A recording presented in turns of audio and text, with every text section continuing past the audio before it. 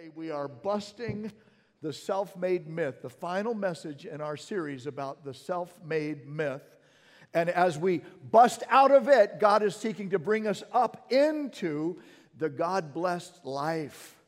And for that, I'm remembering a story of Muhammad Ali. You know, at the height of his success, he named himself the greatest. And why not? I mean, he had been the Olympic boxing champion. He was the 3-time heavyweight champion of the world. And he was on a jet airliner preparing for takeoff. And the flight attendant said, "Sir, you'll have to fasten your seatbelt." And Ali said, "Superman don't need no seatbelt." And just like that, she said back, "Superman don't need no airplane either." So he fastened up. Good point. You know, made me think of the song by R. Kelly, you know, "I believe I can fly. I believe I can touch the sky." I love that song. But if that's ever going to come true for me, I'm going to need help. I can't do that by myself. If I'm going to live an elevated life, I'm going to need a source of elevation beyond myself. And that's what the Scripture teaches. When it comes to busting through the self-made myth, God is the source of elevation. As creator in the Old Testament, as Savior and sustainer in the New Testament in Jesus Christ, we are reminded from the beginning that God created humanity for greatness, image bearers of Almighty God. And as we are lifted in His image, then we are to discover that the key to greatness is not trying to do life without God, but trusting God to do life with us, in us. Trust God to be good. Get to know God as the one supreme absolute in life. That's the truth behind the very first words of the Bible. In the beginning, God. God is the one supreme absolute, holding all other possibilities in existence. And then as we see in the New Testament that God, the Word that was there in the beginning, became flesh and dwelt among us. God, Christ, is now with us that we might trust Him to lift us to the life that He promises, from whom, through whom, and to whom are all things. God is absolutely great. God is absolutely good. God is absolutely trustworthy, generous, powerful. God is good and we can trust Him. But it's one thing to say that. It's easier to say that than it is to do it.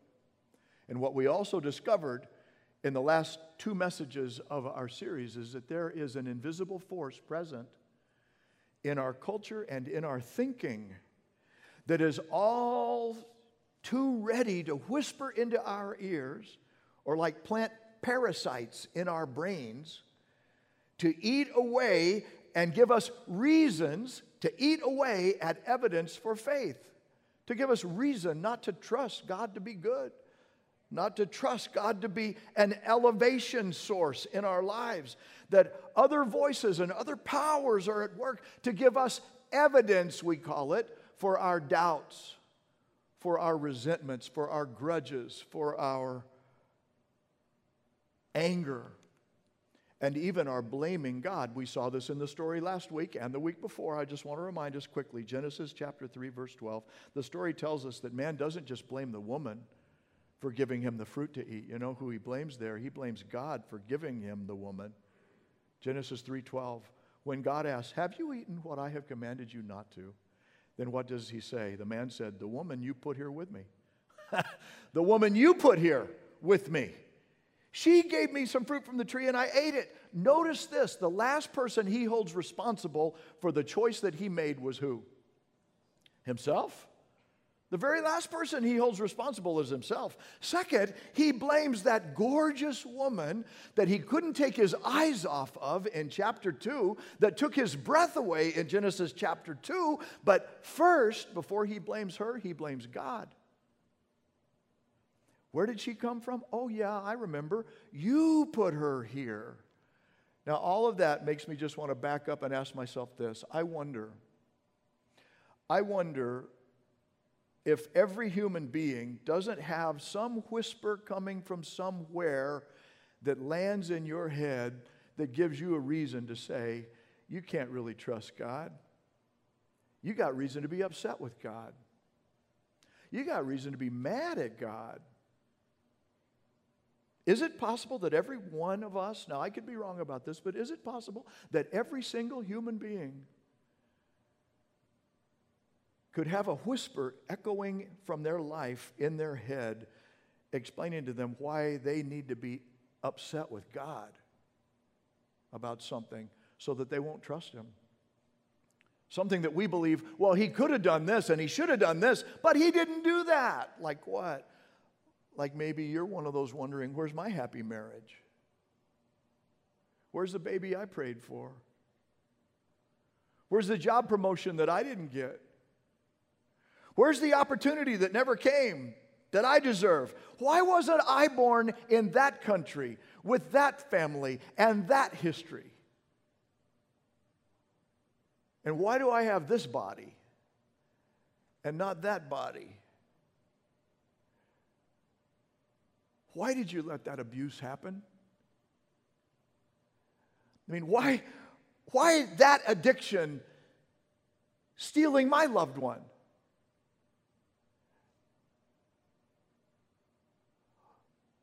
Why that accident? Why that crime? Why that disease?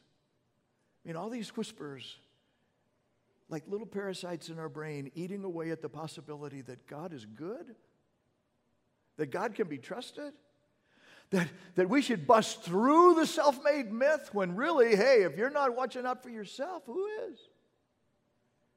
God's not. Hey, why did you let so many hypocrites get in the church? I mean, the story tells us, the story itself from Genesis tells us that after the sinful choice of the woman and the man, that a sense of curses spread across their existence. They came into being. Threefold curses, essentially: pain in birth, pain in work, and pain in marriage. Striving between wives and husbands in marriage, and then just disappointment in life. So it's like the bottom line of that cursing is this: life is full of disappointment and pain, for which people tend to blame God. And then we tell ourselves, well, you can't really trust Him. But there's another lesson. I don't know if anybody's relating to that, but there's another lesson here as well. A lesson about time, a lesson just as in sports, so also in life, that we see in sports that every event, every game has a time frame of opportunity. 2 halves, 4 quarters, 9 innings, 15 rounds, 18 holes, and then the game's over. Time's up. There's no more striving in the competition now. There's no more striving for mastery. There's no more striving for victory. We see this reality in our sports.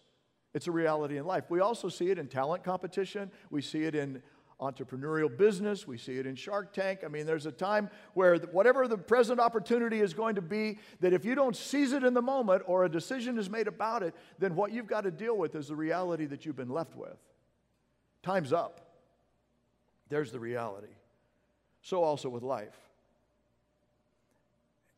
And what I see Genesis bringing to our front screen today is the opportunity for you to know and share the greatness that God offers.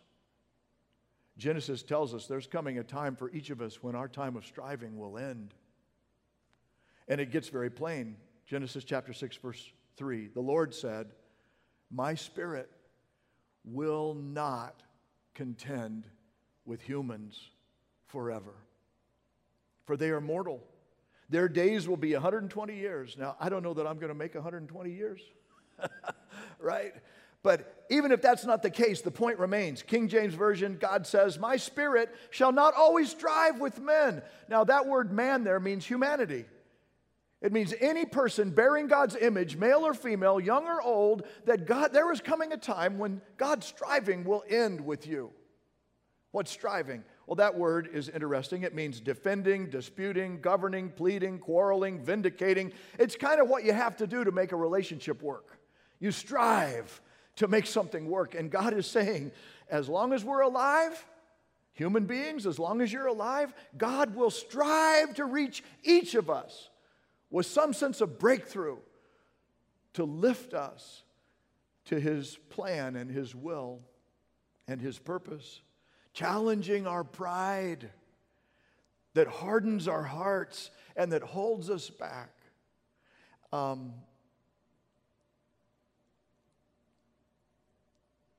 So that we can have the opportunity to begin anew. In the beginning, God, every new beginning, every true beginning in Scripture has the God of life and opportunity as its source.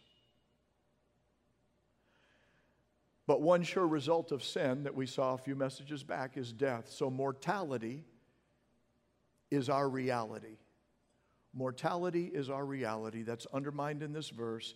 And what that means is there's coming a day for each one of us when time's up, game's done, striving is over, and now God is willing to strive as long as we're alive. But when that day comes, the day of striving ends, then where will we be?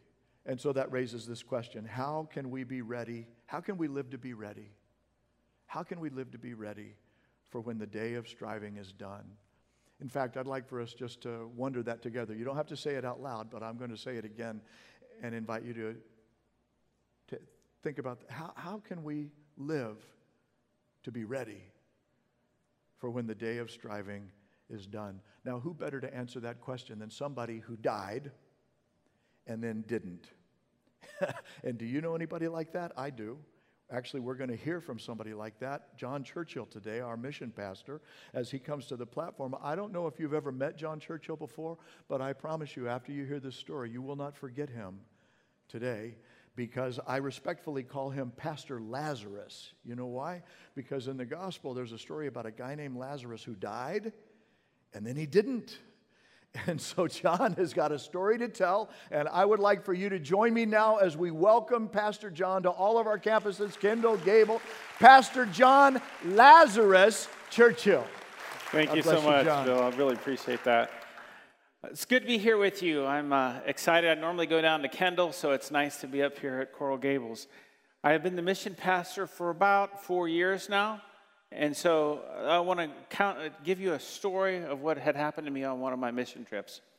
On May of 2019, I went down to Nicaragua to visit the missionary family that we support there and love there. And I had not been with them before, and I really wanted to understand what ministry they were doing down there and how we could help them. It was such an encouraging visit. I got to know much better Chris and Krista Farrington. Great folks with a beautiful family. And on May 23rd, I returned to Miami. I cannot remember returning to Miami. The last thing I remember was being at the gate in Managua Airport. I don't remember the flight. I don't remember what happened for a couple days later. When I was in U.S. immigration here in Miami, I went into cardiac arrest. My heart stopped, and I went down. There was a female EMT there from Canada who started CPR on me and hit me a couple times with the automated external defibrillator, AED. She did that for about 6 minutes when the airport fire engine arrived with two personnel on scene. One was administering meds, the other was busy doing CPR on me. He did CPR for just about 13 minutes when the fire rescue ambulance arrived. He later told me that the whole time he was praying for strength, because it usually can rotate, but there wasn't anyone for them to rotate with, so he had to keep going. But obviously, and the good news for me is they got my heart going. And as the ambulance was getting ready to depart the airport, my wife Susan was arriving to pick me up. And she got a call on her cell phone, and there was a number that she didn't recognize, so she didn't answer it. But immediately that same number called again, and she said, I better answer this one. And the person on the other end of the line was a lady who said that she was from immigration, and that she asked Susan if she knew me, and she said yes, she was my wife. And then she said, there's been an emergency, and he's being taken to Jackson Memorial Hospital ER. And she knew it had to be serious because she knew I would never have let anyone take me anywhere without notifying her. On her way, she called our eldest daughter, Christy, and asked her to call her brother and sister, let them know that something's going on. When she got to the emergency room, she met with the emergency room doctor who had taken care of me. He took her into a room with some very nice chairs. My wife Susan's a registered nurse and has worked in emergency rooms many years. And she knows when a doctor takes you into that kind of room, it's not usually for good news. So the doctor told her what had happened, said I was intubated, that she could go in and see me, and she did. And when she got in there, I was sedated and had lines going in and out of me everywhere. But the good news is I did progress. They moved me to the ICU. I began to remember a little bit of things in the ICU, maybe the second day. But Susan told me that I would have the same conversation with her over and over. I would ask her, where am I? Why am I here? How did I get here? Then I would complain about being there. And then I said, when am I going to get out? And then 10 minutes later, the exact same conversation would happen. And she was a little concerned. She thought maybe there had been brain damage for so long being without oxygen. She was beginning to wonder, what is she going to do if I was disabled? While I was in the emergency room, Pastor Rafael Vengia and his wife Liz down at Kendall came to visit her in the emergency room, waiting room. They prayed with her, they stayed with her, and I am so thankful for them that they were there for her at that time. The first day in the ICU, Pastor Bill and his wife Lisa came to visit me. I don't remember their visit. I assume I had heard that all my kids were coming, and so I asked Pastor Bill, am I going to die? And he said, no, you're not.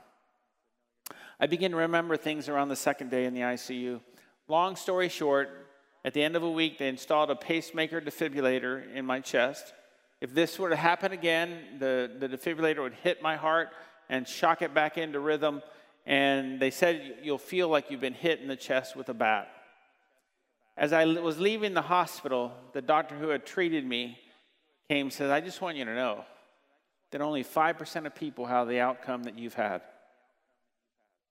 When I left Jackson, I really wanted to find out what had happened. I wanted to understand what had happened. I needed to find someone to say thank you.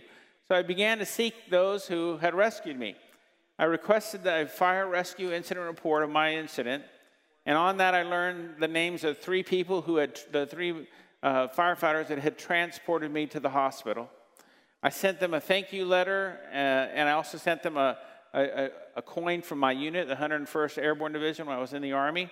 In the Army, you give a challenge coin to somebody when they do a great job. And those guys did just a great job. But that's not the end of the story.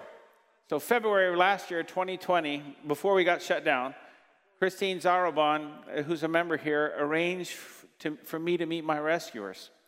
So Susan and I went to the far side of the airport, met the fire chief. He transported us through airport security and across the tarmac and to the airport fire station where we had dinner. I was so impressed with those men and women. They were dynamite. And I was there to thank them, which I did, but they spent time honoring us. They thanked us profusely for coming.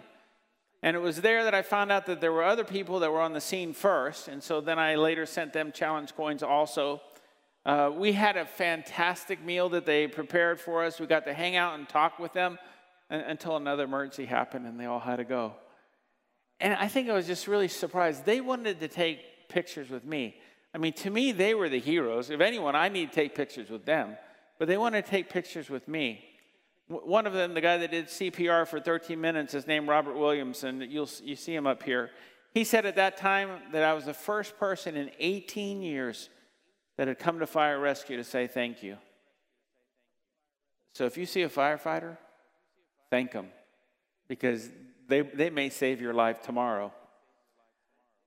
When I told him I'd be telling this story, he said, tears are in my eyes just thinking about that day. So here today is Lieutenant Elvis Rodriguez, who transported me from the airport to the emergency room, and firefighter Robert Williamson, who did CPR and saved my life. And can I get you both to please stand up? These are my heroes. Thank you very much.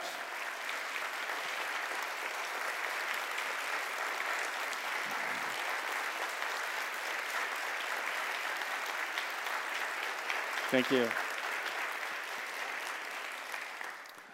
I have been struck, and you can imagine, I've been struck by the enormity of the incident and how God intervened. I mean, I fell in front of a Canadian EMT who just so happened to be in the line at immigration when I was in the line at immigration. I had a prayer warrior, fighter, asking God for strength, and God gave it to him. And I was really in the right place other than a hospital for this to happen. If you've ever noticed at MIA, just look everywhere. There are AEDs everywhere. I think you can't go about 20 steps before you find another one. So those were readily available for me. If this had happened 20 minutes earlier, I would have still been on the aircraft, landing, probably wouldn't have made it. If it would have happened about 20 minutes later, I would have been on the Palmetto driving. Susan and I both may not have made it. So it really made me stop and consider why this all happened and what were my lessons learned. So what are my lessons learned from that incident? Well, first of all, life is short. So live each day with purpose. Life is short. We're not guaranteed tomorrow. King David said in Psalm 39, Lord, help me to know how fleeting my time on earth is. Help me to know how limited is my life and that I'm only here but for a moment. What a brief time you've given me to live. Compared to you, my lifetime is nothing at all. Nothing more than a puff of air. I'm gone so swiftly. So too are the grandest men. They are nothing but a fleeting shadow. I don't think there's been a day that has gone by since that incident that I haven't thanked God for another day of living. Before I really took life for granted, I never thought death was going to come so soon. But now I know I am not guaranteed tomorrow.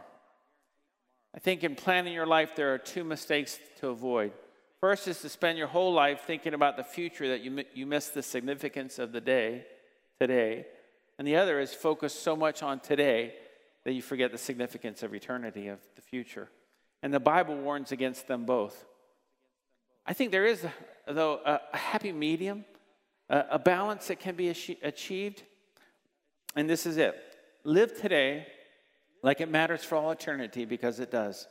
Would you read that with me? Live today like it matters for all eternity, because it does. Every day of your life has significance. What you do today will make a difference in how you perceive the value of your life when your time on earth is through. And what's more, what you do today will continue to be significant even 1,000 years from now. My life verse is 2 Timothy 2:2. The Apostle Paul writes to Timothy saying, "And the things that you have heard me say in the presence of many witnesses, entrust to reliable men who will also be qualified to teach others." God wants us to have a godly influence on future generations. And Paul in this verse talks about a 4-generational spiritual effect. Paul, the first generation, tells Timothy, the second generation, to pass on what Paul taught him to reliable men, the third generation, who will teach others, the fourth generation. Have you ever thought about your spiritual descendants? Because God wants us to have a godly influence over future generations. I've seen that kind of impact in my physical family with physical generations. My wife's grandfather was a pastor. Her father was a pastor. I'm a pastor. One of my daughter, Christy, her husband's a chaplain in the Army right now. The other daughter, Carolyn, her husband has graduated from seminary. My son is in the Army, having a godly influence there. And that is quite a gospel influence that this grandfather had on his descendants. He set the spiritual tone for future generations. I want to have that same kind of impact with my family, with my grandchildren. We have 8.5 grandchildren. The 9th one is due in August. I always wanted a baseball team, and it looks like I'm going to get it. I'm really excited about that. And after this incident, though, I will tell you that I view them even different than I did before. I mean, I've always loved them, but now my priority is to leave a godly legacy with them. I really want to invest in them. It's hard for us because all our kids live out of the state or out of the country. Our daughter, Christy, the one whose husband's the Army chaplain there, signed in Germany. And because of COVID, we can't go there. We were supposed to go last April, but that all got shut down. So what I do is I pray for them regularly. We FaceTime with them when we can. I get to text some of them. But my desire is that they would all come to know Jesus and have an impact in their lives for him. Warren Buffett said, "Someone's sitting in the shade today because someone planted a tree a long time ago." When you help others, when you help them develop Christian character or have a better marriage or to parent more effectively, you are planting seeds for future generations. One of my favorite ministries that I'm involved in is leadership or life coaching of church planners. I recently visited one of the church planners' pastor who I'd coached for 2 years, and it was my first time being there with him in his church, and he read 2 Timothy 2:2, the 4-generational one that we just looked at. He didn't know that that was my life verse, but he said that coaching had made this verse come alive, that I had passed on him wisdom and teaching that he's now using for others. He is a reliable teacher who is coaching others, expanding future generations, and fulfilling his life's purpose. And his word made me so glad that God gave me another day to live my purpose, the purpose that God has for my life. So what kind of shade are you leaving for future generations? Who will be sitting in the shade of your hard work 20 years from now? Or more to the point, will there be shade to sit in? Will you have a spiritual generational impact in the future? Because you are planting those seeds right now. If you haven't already, find someone in the next generation and use your God-given influence to help them become the person that God wants them to be. Plant the seeds now to grow shade trees in the future, in future generations. Joe Nesbo, a Norwegian writer, says, losing your life is not the worst thing that can happen. The worst thing is to lose your reason for living. Maybe you wasted yesterday. Maybe you wasted all your yesterdays. But today is yours. Today you can take charge of today and begin doing the things to ensure that you get the most out of this day. And in the process, you will make your future what God wants it to be. The second lesson that I got from my cardiac arrest is look for eternal significance in all that you do. 3 brick workers were working and were asked what they were doing. One said, I'm laying bricks. The other said, I'm making $17.50 an hour. The other said, I am building a cathedral for the glory of God. All 3 were doing the exact same job, but they all had a different perspective. The key to significance is to recognize the eternal value of every little thing that you do. My children, when they were little, my father-in-law would come to visit us. I was in the Army, so we were rarely ever very near them. And when he came to visit, he would play catch with my son. Later, he taught him how to play golf. And one day, just a casual conversation, he asked him what he wanted to be when he grew up. And my son said he wanted to be a professional baseball player. My father-in-law said, well, that's not an easy thing to do. You'll have to work really hard. Now, John thought that he was saying that he wasn't good enough to do it. But he later spoke at my father-in-law's funeral and said that now he realizes what his grandfather meant was that despite having talents, it still required work to be successful. It was just a casual conversation. But what a great lesson that my father-in-law taught my son. Every day matters. Every moment matters. The details of our life may just seem mundane, but they are filled with eternal significance. We may think that we're just killing time when we're really developing a bond of a relationship. It may seem like just small talk to us, but we could be saying something that will change the trajectory of someone else's life forever. We may think that we're just laying bricks, but in reality, we're building a cathedral for the glory of God. Look for eternal significance in every little thing that you do. I mean, we see Christ doing that all the time. He'd be at a meal with friends, and he'd turn that meal into a life-changing experience. He'd be walking along the road with his disciples and see a tree, and he would teach a lesson on faith. Do you want to create a life without regrets? Then understand this, remember this. There are no throwaway moments. Every day matters. Every moment matters. God has given you one more day to live your purpose. So look for eternal significance in your work, in your words, in your relationships, and in your actions. I was coming back from a mission trip when that happened. Why do I go on mission trips? Because God says, make disciples of all nations. That is the purpose of all Christ followers. And so my question to you is, when's your next mission trip?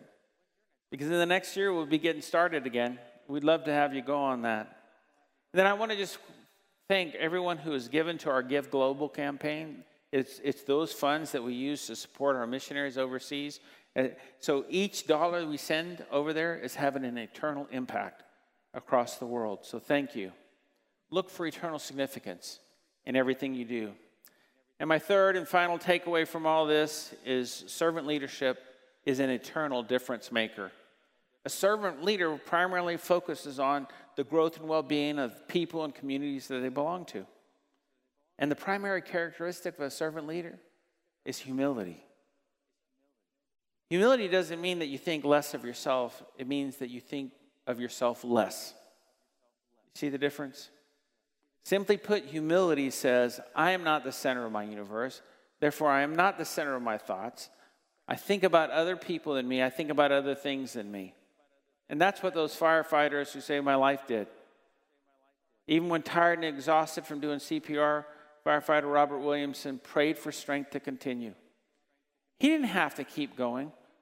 I mean, really, after 5 or 10 minutes, I don't think anyone would have blamed him to say, I can't go anymore. But he didn't. He kept going. He put me first above his own comfort. And that's why I'm here today. Jesus was a servant leader. Today we celebrate Palm Sunday. It's the day that commemorates when Jesus came into Jerusalem riding on a donkey. And he would spend Holy Week there and then die on Good Friday on the cross for us, for our sin. Paul said this in Philippians chapter 2. Your attitude should be the same as that of Christ Jesus, who being in very nature God, did not consider equality with God something to be grasped. But he made himself nothing, taking the very nature of a servant, being made in human likeness. Being found in the appearance as a man, he humbled himself and became obedient to death, even death on a cross. Jesus not only washed the feet of his disciples, but he suffered and died on the cross for your sin and my sin. Because there is a penalty for our sin, and it's a death. It's spiritual separation from God forever. So Jesus died in our place with our sin to pay the penalty for our death. The prophet Isaiah, prophesying about it, said this in Isaiah chapter 53. But he was pierced for our transgressions. That's our sins. He was crushed for our iniquities. The punishment that brought us peace was upon him. By his wounds we are healed. Our sins separated. And that's what caused him to have to be crushed. We all, like sheep, have gone astray. Each has turned to his own way. Well, that sounds like nowadays, doesn't it? And the Lord has laid on him the iniquity of us all. He took our sin. He paid the ultimate penalty for our sin, for your sin, my sin. And we can receive that and come to know him better and be saved. And so, I just got to ask, have you received God's gift of salvation through Jesus Christ?